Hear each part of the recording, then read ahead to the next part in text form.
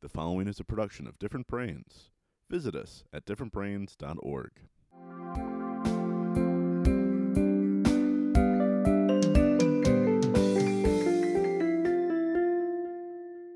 Hi, I'm Dr. Hackie Reitman. Welcome to another episode of Exploring Different Brains. And today we're going to have a lot of fun. I could tell already because David Hall, who's the CEO and head of NeuroGuides, and himself is on the spectrum, and who's about 10 times smarter than me, that's who we're interviewing today. So, David, introduce yourself much better than I did. Thank you, Hackie. Where to start with that? You're right. I'm David Hall. I'm founder and CEO of Life Guides for Autistics, NeuroGuides. And I've had my organization founded for about 2 years now, and we serve autistic adults. I'm delighted to be able to be here on this show today and to talk to Hackie. When he reached out to me originally, he said, David, you think like we do, and that is important. And so I'm delighted to share unique minds on different minds today. Well, what I love about NeuroGuides and what you're doing and everything in your statements is you're looking for positive tools. What can we do to help? What are we doing? What are our strengths? Where are we going here? Not a bunch of whining and this and that.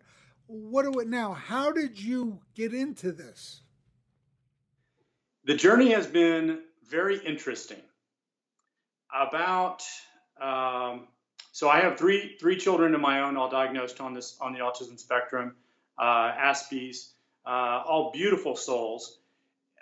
You know, I remember this sort of shock to my system about 17 years ago when my oldest, was sitting in his bouncy seat, screaming and shrieking at the whole world because every time a light would come on, every time a car would drive by, something was setting him off, and this child could not be consoled by any traditional means.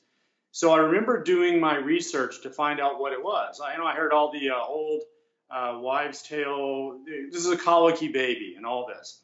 So I remember going out, and I was in a bookstore, and I'm looking up what could possibly be wrong, and I'm looking through every book there is, and I've read lots and lots and lots of books. But someone walked up to me in the store, and they said, what are you looking for? And I told them, and they said, have you heard of something called autism?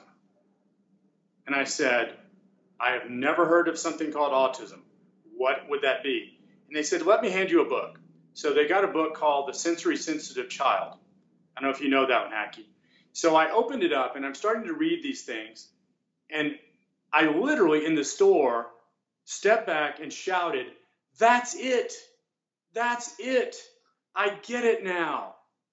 And from that moment on, everything began to change. The way I began to view my children, the way I began to understand. I will confess at first, I fell prey to the deficit model thinking, which, you know this, deficit model thinking. Now, deficit model thinking helps us in the medical field because we look for broken things, broken bones, broken this, broken. But when it comes to seeing neurodivergent people, autistic people, deficit model thinking is very painful and very wrong because it's the first step to closing the door to seeing unique minds. And so I began this journey, this discovery process of moving through all of that, a lot of misunderstanding, a lot of miscommunication, a lot of bad information. And I began gaining footholds to understanding neurodivergent thinkers, neurodiversity, the beauty of unique minds. I read books by Barry Prisant, The Uniquely Human. My big turning point book to read was my friend Steve Silberman and his book, Neurotribes. That really opened my mind up. So, Hackie, it's been a journey for me. It's been a journey. For our differentbrains.org audience, when they go on NeuroGuides on your website, what do they find and what do they do? Like, say I'm a parent and I have a kid, or say I'm neurodivergent 18-year-old? What do I do? So that website has been completely redesigned in the last 3 or 4 months. And I'm delighted with the people, as you said, way smarter than I. The people who are way smarter than I at doing social media things came along and redesigned it. And they told me, they said, your message is very unique. It's very powerful, profound, but you're not telling it right. So what they did, if you go to our website at neuroguides.org, the first thing you see is a statement, and I'm doing this from memory, but it said, for autistic persons, by autistic persons, we are an organization reaching out to equip, engage, and encourage, something like that. But it's that statement that for autistic persons, by autistic persons, and heck, as you may know, the very first thing I did when I founded my 501c3 nonprofit organization was I sought out autistic persons to be on my board of directors. It's the very first thought I had. To me, why would we have an organization dedicated to serving autistic adults and exclude autistic adults from being the very leadership impetus and input for doing that? It didn't make any sense to me. So I thought I have to start out with autistic persons on my board. So everything we're doing is autistic directed. It's for autistic adults. And that's the way we see things. And as you know, I have undergone my own personal journey in discovery about my own self on the spectrum in the last few months. Surprise, surprise. Yes. Surprise, surprise. So about 4 months ago, I had just begun corresponding with my colleague and just another beautiful, unique mind, Tara Vance. Tara is the founder of theaspergian.com. She's the founding writer. And on theaspergian.com are over 100 now neurodivergent writers worldwide. These are some of the most prolific, engaging, amazing writers and minds. And so I began this dialogue and discussion with Tara, and she broached the idea of me becoming the partner, a full partner with the Aspergian, with Life Guides for Autistics, NeuroGuides. And I was going through the course of that discussion with Tara, and one day, and so a little bit of background on her, she is a neuropsychiatry consultant for organizations, companies worldwide. She's a brilliant person, and she is also autistic herself.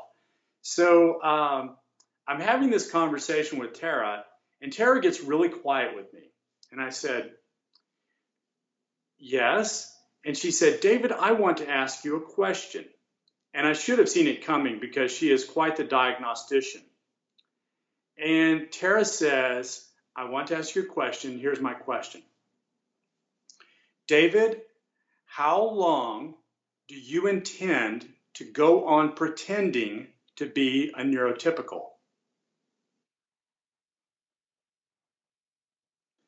And I said, oh, no, Tara, you've got this wrong. You see, I serve autistic adults in the United States, and I began to give her my spiel, my elevator speech, and she said, no.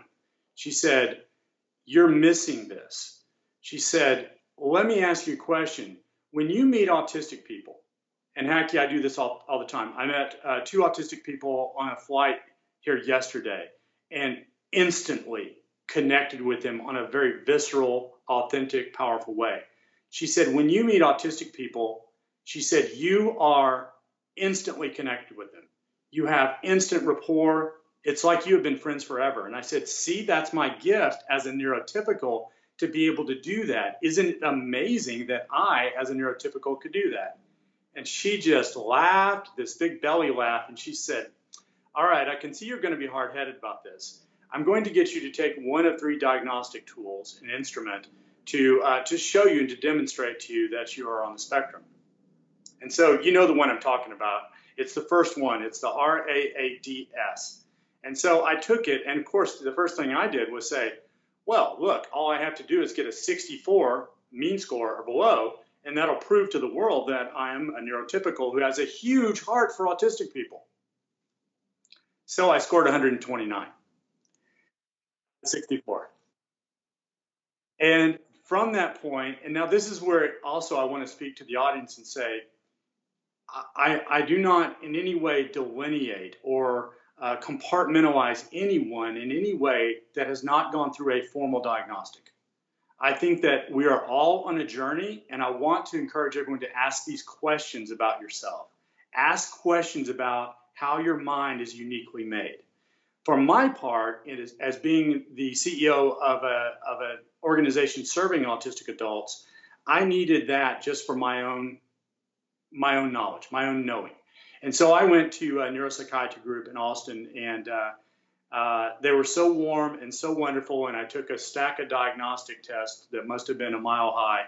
And at the end of it all, they said, David, you're on the spectrum, and we're excited about the work you're doing. And in fact, I'm now beginning to consult with that group. So, yes. My aha moment, realizing that this should be by the self-advocates, it should be by the neurodivergent, came in about, I think it was 2015. I was given a keynote speech out at the USAAA, the United States Asperger's Autism, and I was a keynote speaker with Temple Grandin, and my book was right next to her. So I was like, it's like meeting Mickey Mantle, you know what I mean? It's like, what am I doing here? It's like, you know, when I had my 26 pro heavyweight fights, when I used to get to spar with world champions, it was like, wow. So they have a speaker's reception, and after the reception, in a surrealistic moment, I end up sitting at the bar with Temple Grandin. And I asked Temple Grandin, would you mind speaking to my daughter, Rebecca, who's on the spectrum, who's the inspiration for all this? And they had a 10 or 15 minute talk, and they're just jabbering away, and they're instantly connected. And I wrote an article about it for Different Brains, that this is the League of Champions that I'm not invited to. I can't be there. Yes. I appreciate you saying that so much, Hackie. You know, Steve Silberman said recently about his book, Neurotribes, and he said to test everybody, calm down. He said, I'm as neurotypical as can be. I just have a passion for serving you folks. He said, but this is about you. He said, I wrote Neurotribes as a rocket ship. I built that for you, for autistic advocates to take this neurodiversity, this understanding of how unique minds work to a whole different level. He said, I built that for you. So in essence, that's what I've been building too. I set out from the very start, even not knowing that I too was on the spectrum. I wanted to create something, and this gets a little bit to the nuts and bolts of what I do. I wanted to create an instrument, a tool. You know, we use the word organization. We use all the big structure words. That wasn't what I was trying to do, and it's not what I've done. I've created a very unique instrument because as I looked at the landscape of in this country especially, of where autistic persons are, and I'm looking at outcomes for autistic persons. I did a lot of research going into this, and what I discovered, and you know this too, the hard reality, the hard truth of the landscape for autistic persons in the United States is, as children diagnosed or not diagnosed, there are a lot of resources. Now, I'm not even going to get into it today talking about the validity, the effectiveness, anything else about those resources. But what I will say is there are a lot of things for children, for autistic children. So by the time they get to 19, 20 years old, they're aging out of everything. There is nothing left for them. And so autistic adults, and I've worked with dozens and dozens of them myself personally, and seen this, autistic adults are facing chronic anxiety, very staggering rates of depression. We know from the research we've done in the last 3 or 4 years that they are somewhere between 80% and probably 90% unemployment rate, including soft employment, which is bouncing from job to job to job. So we know that. And Hackie, this is the one that gets me up every single morning. This is the fuel that gets me out of bed every single morning of the day to do this.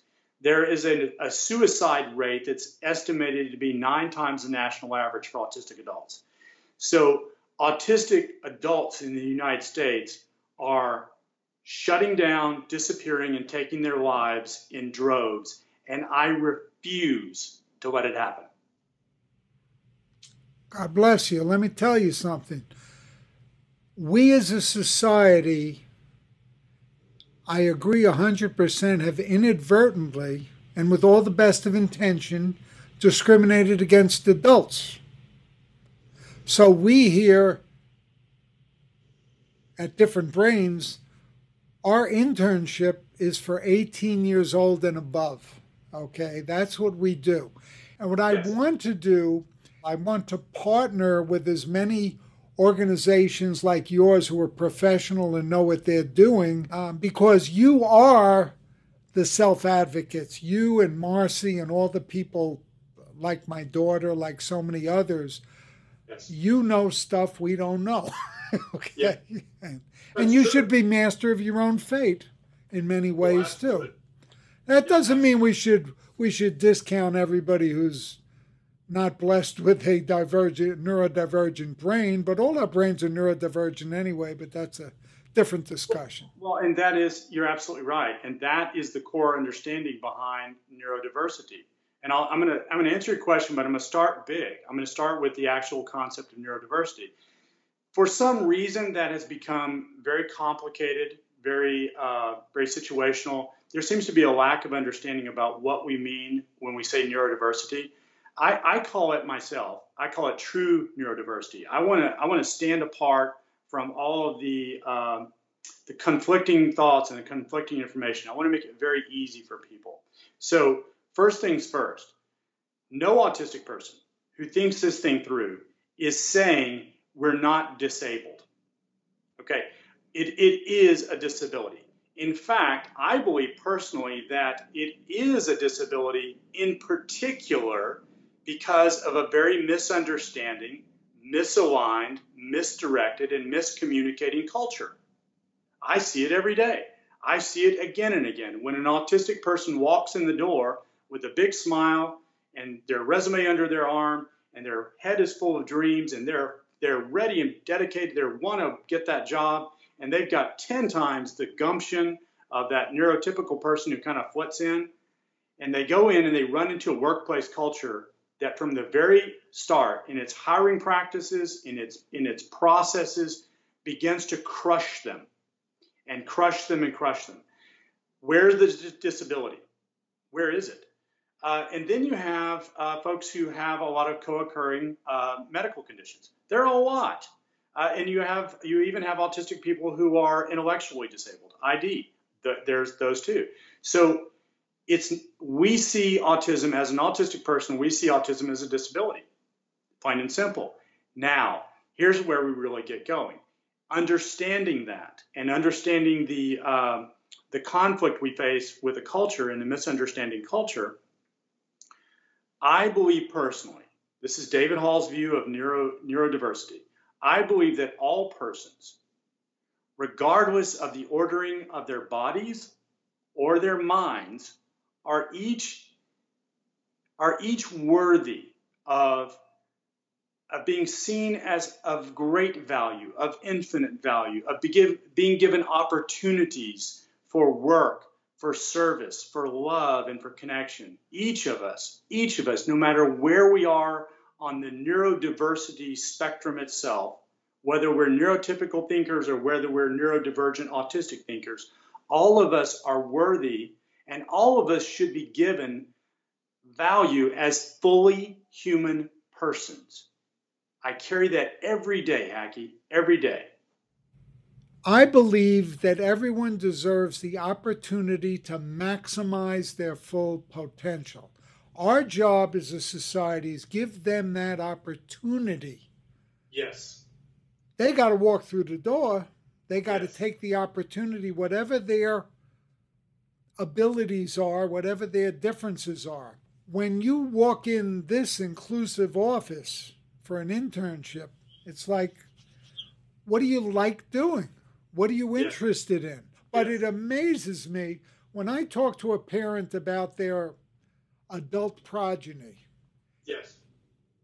and then I meet the individual themselves, it's like two Yes. different people. So, Hacky, I love what you just said. I really appreciate what you just said because you're right. We're saying the same things. So I want to answer that, and then I want to dovetail with that back into your original question, which was give me some advice for what we're doing. So I tell people when I meet with parents all the time. Now there are occasions when I start to work with an autistic adult when that's not the case. So let me talk about something that occurred yesterday at an airport. So I'm sitting down and I met a lovely group of young people from Austin. They were traveling, had this great conversation. And when they asked me what I did, I told them, well, I have this unique organization that serves autistic adults socially, occupationally, relationally. We engage, we equip, and we encourage people. And they said, that's very unique. I've never heard anything like that. And you do that one-on-one with folks. I said, yes. And sitting 2 seats down from me in the airport, this woman looks up and she's looking at me kind of first out of the side of her eye and she's watching me. And then I'm speaking and I got to this point where I paused for a minute and she said, I'm so sorry, I have to interrupt you. She said, I've been listening to what you're saying. And I said, that's fine. She said, I'm the parent of an autistic young woman and she is just about to leave high school. And what you're saying is opening my mind just listening to you speak. And she said, can you tell me more about what you did? So fast forwarding, the young woman comes and sits down and she's got her iPhone smart device in front of her and she's working on some kind of something or other and she's very intent at it. And I told the parents, they said, well, we're just frustrated. I mean, the dad's an engineer and the mom is taught right. And we're just frustrated because we don't know what to do. And I said, it's okay. And I gave them a little bit more and they said, well, again, we're so frustrated. And I said, listen, I said, first of all, I said, you have to forgive yourselves and just find peace with this. I said, this is not about you. I said, you love your daughter. You are looking for opportunities. The universe providentially just introduced us. I said, so these are good things. But I said, I struggle as a parent of 3 autistic children myself. I said, the magic of what I do is when I can work with someone else's kids. I said, or young adults. I said, because I don't have to deal with a lot of the social structure, the family structure that you do. I can come at this with a whole different perspective and a whole different set of eyes. So keep in mind, the young lady is sitting across from me in the airport. She looks up over her device and she looks at me and I look at her and we lock eyes. And for about 10 seconds, thousands of things are communicated. And she puts that down and she gets this little smile and she said, well, let's talk a little bit. And I said, let's do that. So we started this talk and I found out she's interested in impromptu theater. She's an artist. All these things are starting to flow out. And the parents are watching me and thinking, what are we seeing here? This guy is not a therapist. He's not a trained, he's like she is. And he's talking in a way to her. And by the way, everything I do is strengths-based. Everything I do is strengths-based. I'm looking, searching I'm like a detective looking for strengths, looking for points of engagement. And so in a few minutes time, I'm finding that with this young woman. So long story short is it looks like I'm going to be working with her from that little dialogue in the airport. So, yes. How very cool. How cool. Yes. Well, what we're trying to do here is all of our media is produced by our wonderfully neurodivergent interns who come and go on to bigger and better things. And some of them are going to school. Some of them have big ideas. Michael, who's doing the audio on this right now, he wants to be the next Elon Musk, and why not? Give it a shot. Right, Michael? Oh, yeah, definitely. Thank you, Michael. Well, let me encourage you. Yes, and let me here's my advice piece with what you're doing. What you're doing is amazing, Hacky and Michael and all of you guys over there. What you're doing is amazing. The the culture cannot help itself. And I mean that. I've seen this demonstrated hundreds of times. Parents, well-meaning parents, loving parents, think that they need to kind of lead the way, wrangle their son or daughter into social situations, into even relational situations, and certainly into occupation job situations. They feel like they just have to wrangle them in. And what happens is with autistic persons, and Hackey, you mentioned this yourself, when you see them just sort of shut down, they wall off, is when the parent comes in, even well-meaning, loving parents, and I've seen so many of these autistic social groups. I see them pop up on, Facebook or Meetup or whatever. They pop up, and the first thing you see is it's organized by these adults, these parents. And so what they do is they hustle their kids in, they sit them down, and they say, okay, Billy, now we're going to do this. And by the way, Billy probably speaks Russian and German and is also working on something else. Okay, here's what we're going to do now. We're going to all do this thing. Let's get our crayons or whatever. And it becomes, it's repressive. Autistic persons don't want that. They want to avoid that. They want to be known. Going back to Steve's book, they're looking for their neuro tribe. They want to be known and valued. And so in the social things that I've done, I have freed myself from parental oversight. I come in just on the outside, get them together and going, and then I'm out of there. I step out of the picture. So what you're doing, and this is my advice, is do more of that. Anytime you can take yourself out of the picture, anytime you can put the autistic persons you serve, these neurodivergent persons, at the forefront and give them the ability to lead and grow, take every opportunity you can to do that and see that happen. Because you will be rewarded, and you're going to get to see, Hackey, you're going to get to see this brainchild of yours, these different minds flourish and grow. The gardener doesn't stand over the plants. He fertilizes and he just watches this stuff goes. Every now and then comes and picks a few weeds out. But flourish, grow, nurture. That's the way to go. Well, on that note, we're going to have you come back for sure, but I'm going to end today here because that's on that very positive note, as we all strive to have everyone maximize their full potential with the gifts that they have, Yes. And we're all different. We're all different. Thank you for having me here today. I so appreciate it, and I think very highly of you, and I look forward to that good synergy and to building one another up for the work we do. Exploring Different Brains is a production of Different Brains, Inc. For more information, visit us at differentbrains.org.